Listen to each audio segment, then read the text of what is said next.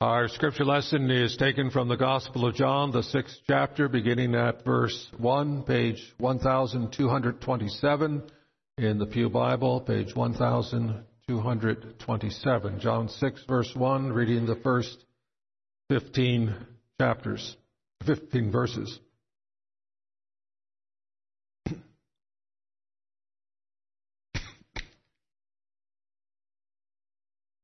John 6, verse 1. After these things, Jesus went over the Sea of Galilee, which is the Sea of Tiberias. There a great multitude followed him, because they saw his signs which he performed on those who were diseased. And Jesus went up on the mountain, and there he sat with his disciples. Now the Passover, a feast of the Jews, was near.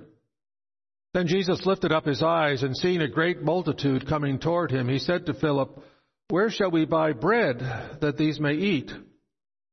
But this he said to test him, for he himself knew what he would do.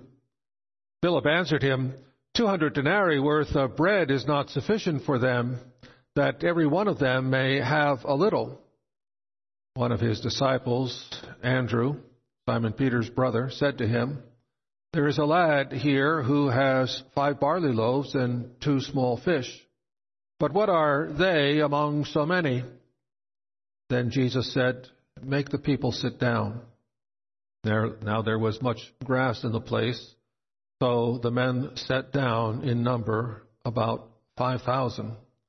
And Jesus took the loaves, and when he had given thanks, he distributed them to the disciples, and the disciples to those sitting down, and likewise of the fish as much as they wanted.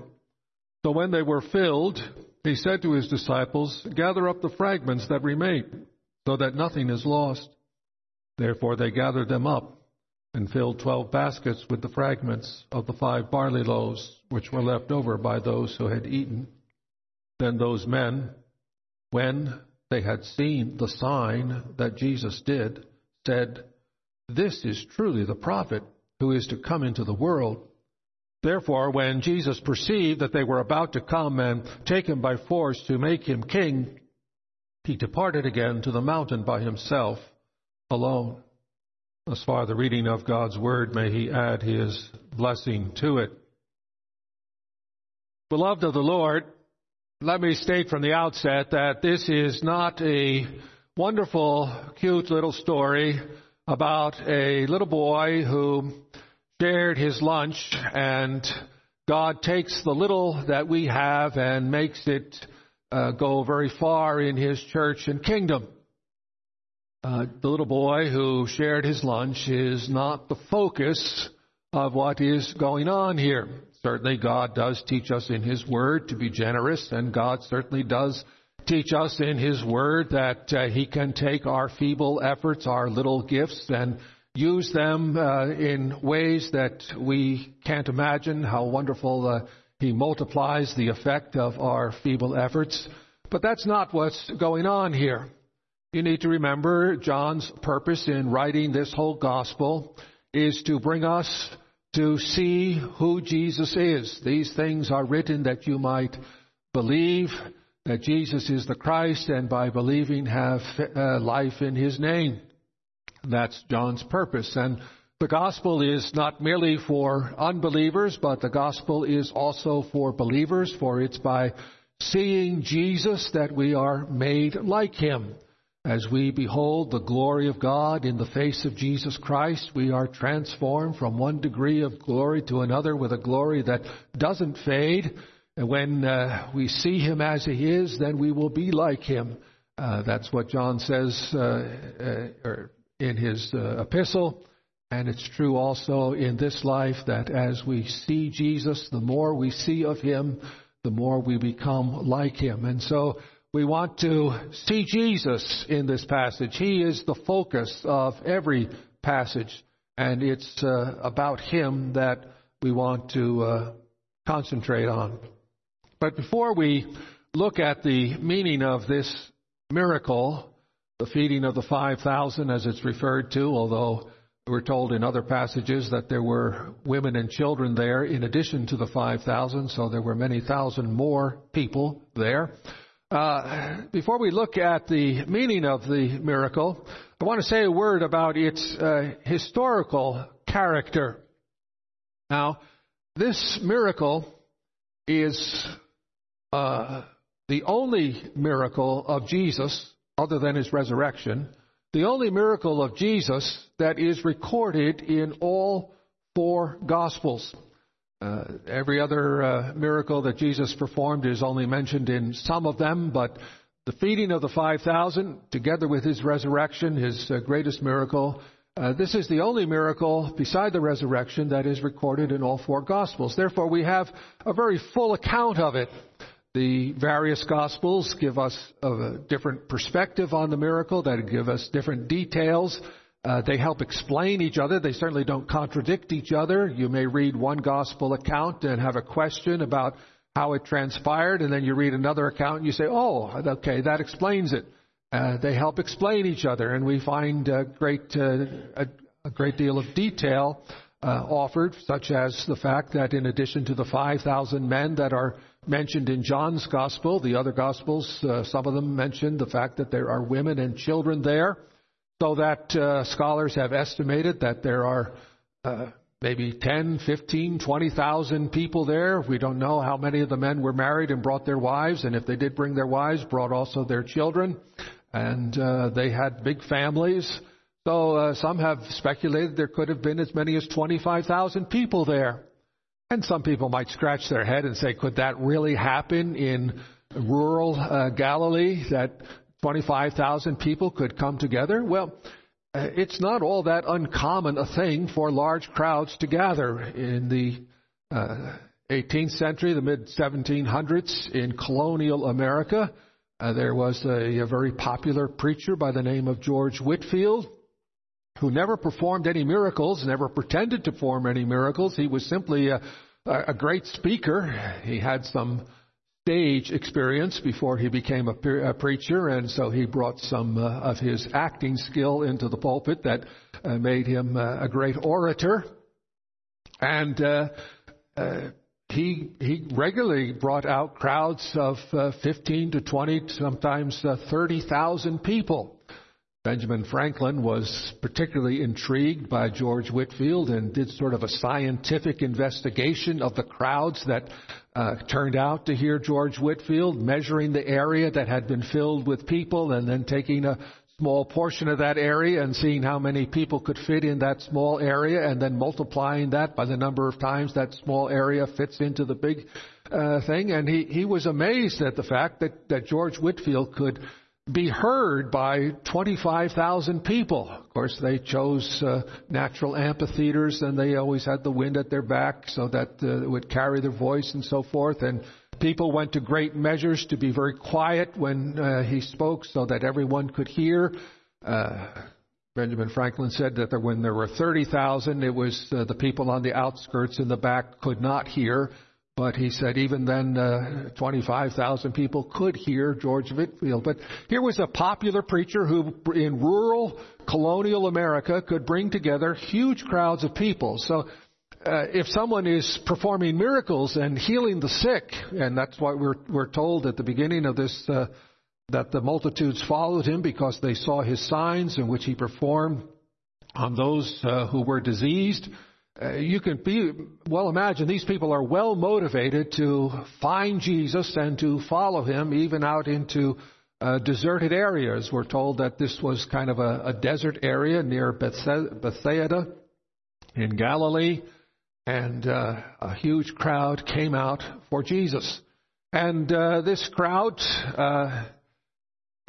is there to see the miracles, but also to hear Jesus. They're aware that a miracle has been performed among them. He had them sit down in groups of 50, and then the 12 disciples went to each group with a basket containing fish and bread. You can well imagine that in a group of 50 people, when I preach in Providence United Reformed Church in Des Moines, there's about 50 people there. It's not a huge crowd, and although they're spread out in a large sanctuary, if they were to all sit together as Jesus had the disciples gather these people into groups of 50, it's not a big area, and you can see the first person get the basket and see him take some food. And you can well imagine that the person in the back of the group of 50 is thinking, I bet there isn't going to be anything left when the basket comes to me. But the person in the back, when he finally did get the basket, found that there was just as much food in it as there had been for the first one. And everyone was able to eat as much as they wanted to. There wasn't, we've only got a small amount, so just take a small portion and be sure to be generous. Think about the people at the end of the line, at the back of the group, that they get some too. Everybody could take as much as they wanted. And everybody ate as much as they wanted. And then they saw the disciples pass the baskets to take up the leftovers. The people took stuff that they couldn't eat and they put it back in the basket. Not something that we would do today, but nevertheless, they collected the leftovers. And there was a lot left over. And everybody saw that. They were well aware that a miracle had been performed. And they show that they know a miracle has been performed because they say, this must be the prophet. There was a prophecy in Deuteronomy that a prophet like Moses would one day come.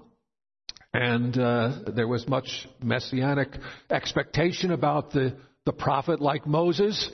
Moses had been their liberator from Egyptian slavery. And if somebody like Moses comes again, maybe he'll be our liberator as well and liberate us from Roman dominion. And so they want to take Jesus and make him a king. Jesus is anxious to get out of there so that doesn't happen, and anxious also that his disciples get away from there quickly. In the other accounts, we read how he put them in a boat and sent them away. This idea of making Jesus king is something that Satan tempted Jesus with. Jesus knows very well that he's destined to be a king. And Satan offered him a shortcut, and here's another shortcut being offered to him. And he doesn't want his disciples near that temptation. He gets them out of there, and he makes himself absent very quickly as well, because he's not at all inclined to give in to that temptation. But these people understand that a miracle has been performed. Now, why do I emphasize this? Well, these gospel accounts, all four gospels, were written within 40 years of the event. They were all written before the destruction of Jerusalem and circulated many years before the destruction of Jerusalem throughout Judea, Galilee, throughout the whole Roman Empire. And there were enemies of the gospel who could have said, well, Jesus couldn't do miracles. Miracles don't happen. We all know miracles don't happen. So let's go to Galilee and let's go to Bethsaida and let's find these people who can tell us that this didn't happen.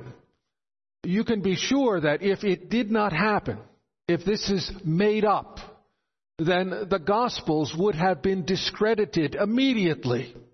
And the Christian religion would never have gotten off the ground.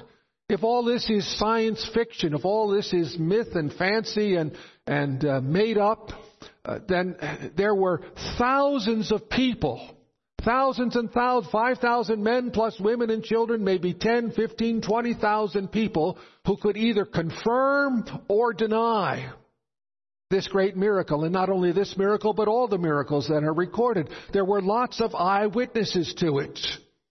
And the enemies of Jesus would have pounced on that and said, look, you've written these accounts of miracles, and we have gone to the site where these miracles supposedly were performed, and nobody remembers them, nobody can confirm them.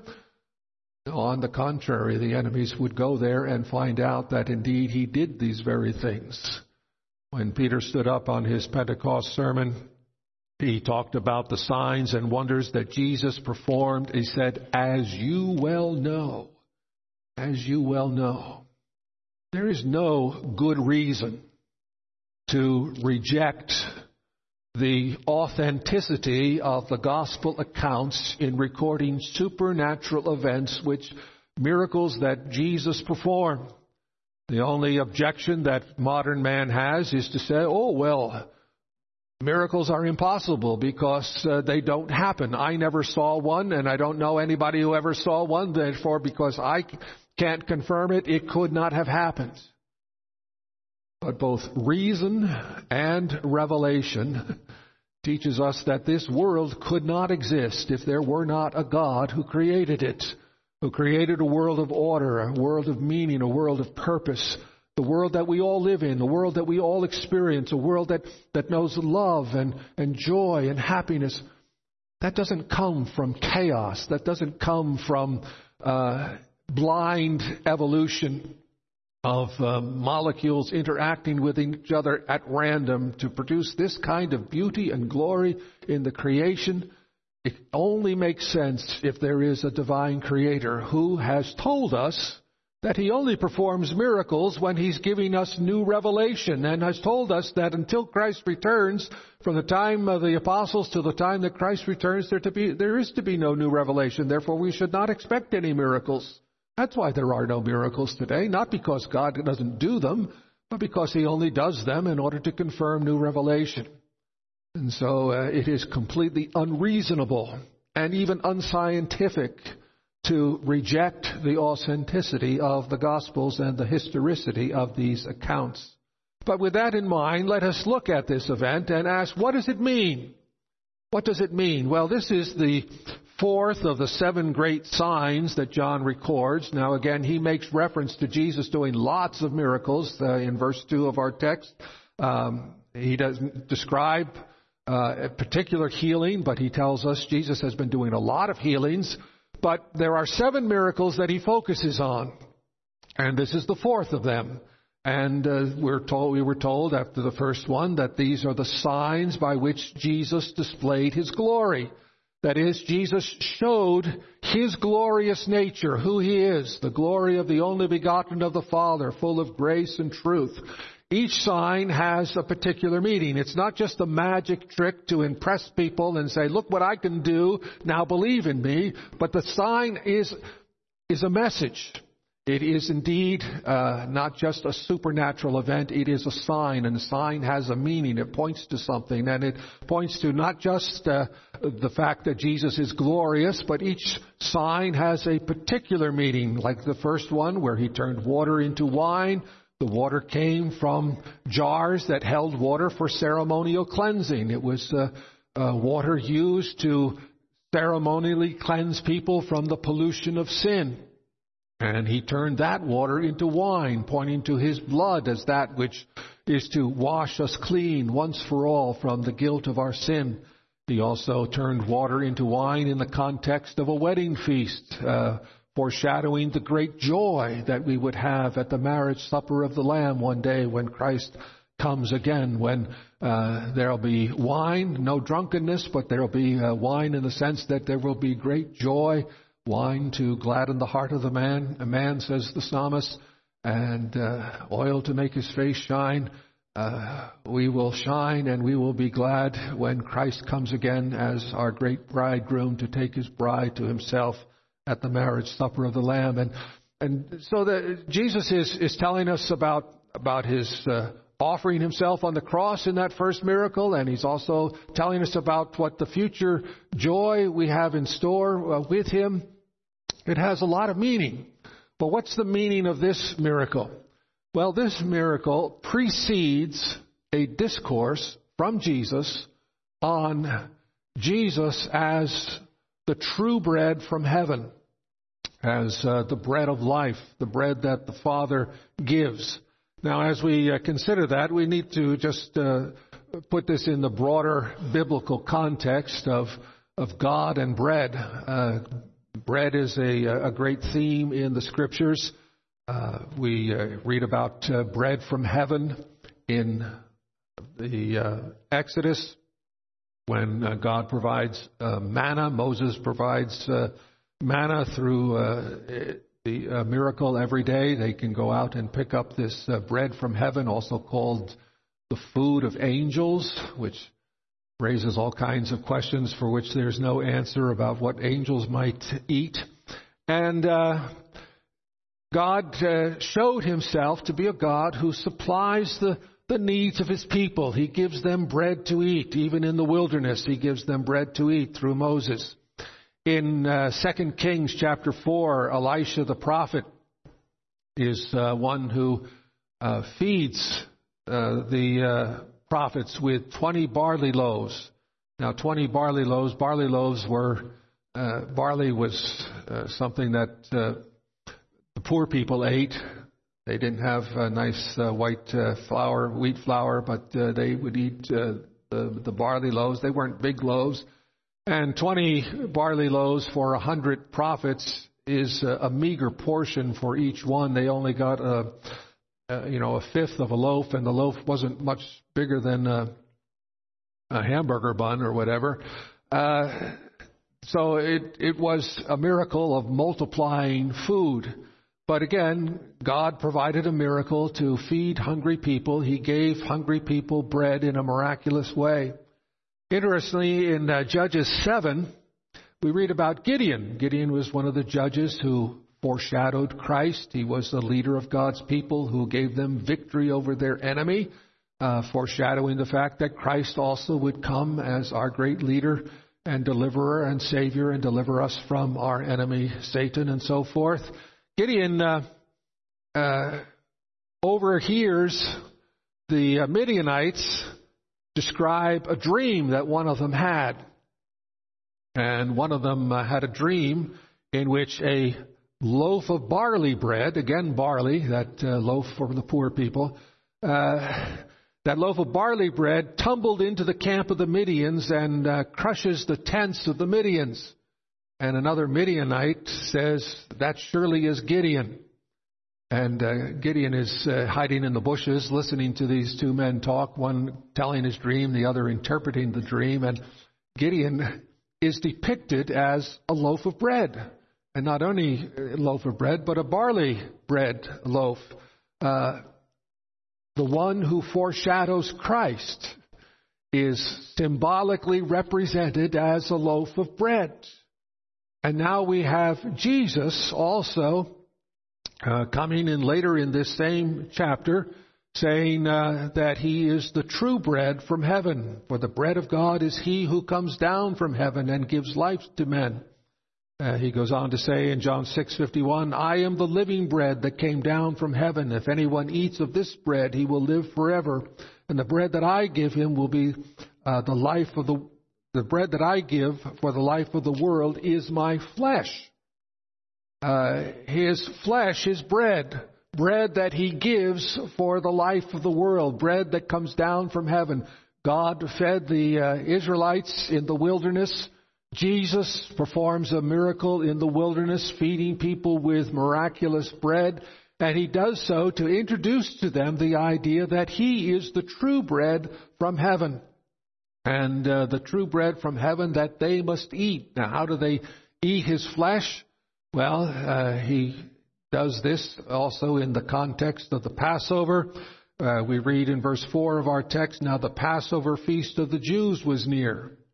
What has that got to do with the feeding of the 5,000? Well, we're told that so that we interpret this miracle in the light of the Passover and the fact that Jesus is our Passover lamb and that he must be sacrificed like the Passover lamb that was sacrificed and whose blood was put on the doorframe of the house and whose flesh was eaten in order to sustain the people for the journey that was ahead.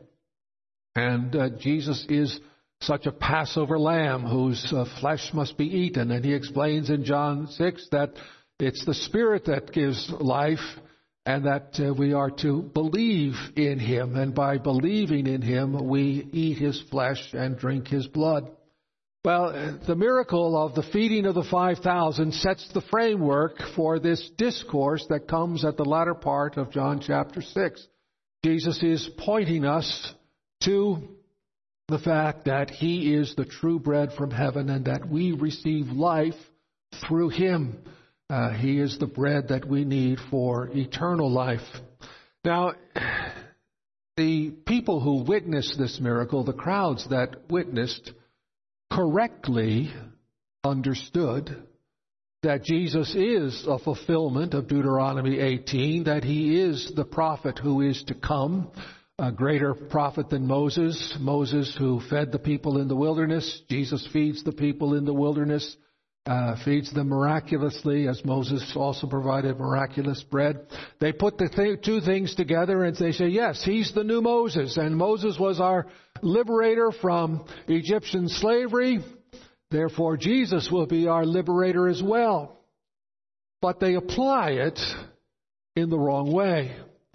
They want liberation not from sin and death and the grave. They want liberation not from slavery to sin.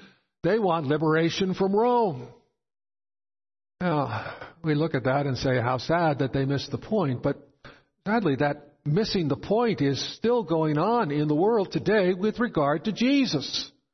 There's a great part of the world today that looks to Jesus for miracles of healing of their earthly diseases, saying we want to go to a healing service and be anointed with the Spirit so that we don't get sick anymore. And there are those who want Jesus to make them prosperous, the gospel of prosperity. Jesus is here to fulfill your greatest dreams of avarice and greed. You want bigger cars, bigger houses. You just need enough faith to ask God and trust God to supply it. And also write a big check for my ministry, and God will see it, and He'll open the floodgates of heaven and give you all kinds of material blessings. And people are going to Jesus now for material blessings, for food in great abundance, all kinds of material wealth they want from Him. And they're also going to Him for their physical healing. And if you go to these churches that preach the prosperity gospel or the health and wellness gospel, the false gospels to be sure, if you go to those churches, you don't hear anything about sin and about liberation from sin and the need to humble yourself and believe in the Lord Jesus Christ for the forgiveness of your sins. They're missing the point. Just as the crowds missed the point there, they recognize that Jesus is the Christ. They recognize that, and people recognize that today as well. But they're going to Him for the wrong thing. We need to remember that we're sinners and that we are under condemnation and we have the sentence of death hanging over us. We are by nature children of wrath and dead in our trespasses and sins. And our only hope is to be made alive. And we are made alive through faith in Jesus. Jesus who died on the cross to pay for our sins, whose body was broken, whose blood was shed so that we might be forgiven and be made heirs of eternal life. He's come to feed us. He's come to feed us and to give us the bread of life. But it's not so that we can live on this earth in luxury. And it's not so that we can live on this earth without ever contracting a virus. It's so that we can live eternally in the new heavens and the new earth as we suffer many griefs and sorrows now for the strengthening of our faith. May God give us such a view of Jesus. Amen. Let us pray. Almighty and gracious Heavenly Father, we thank You for Jesus, who fed the multitudes in the wilderness with a miracle that is beyond dispute and confirmed by the evidence of the fact that it has never been contradicted by those who were the witnesses of it. We pray, Father, that we may humble ourselves under Your word and recognize Jesus as indeed the true Christ who has come to fulfill the prophecies of old and to be our Passover lamb, to offer His flesh to us to eat as the bread of life, that we through faith in Him might be forgiven our sins and made heirs of eternal life. O Lord, humble our hearts that we willingly acknowledge our sin and misery apart from Christ and look to Him alone as the one who can make us right in Your sight. We ask in Jesus' name. Amen.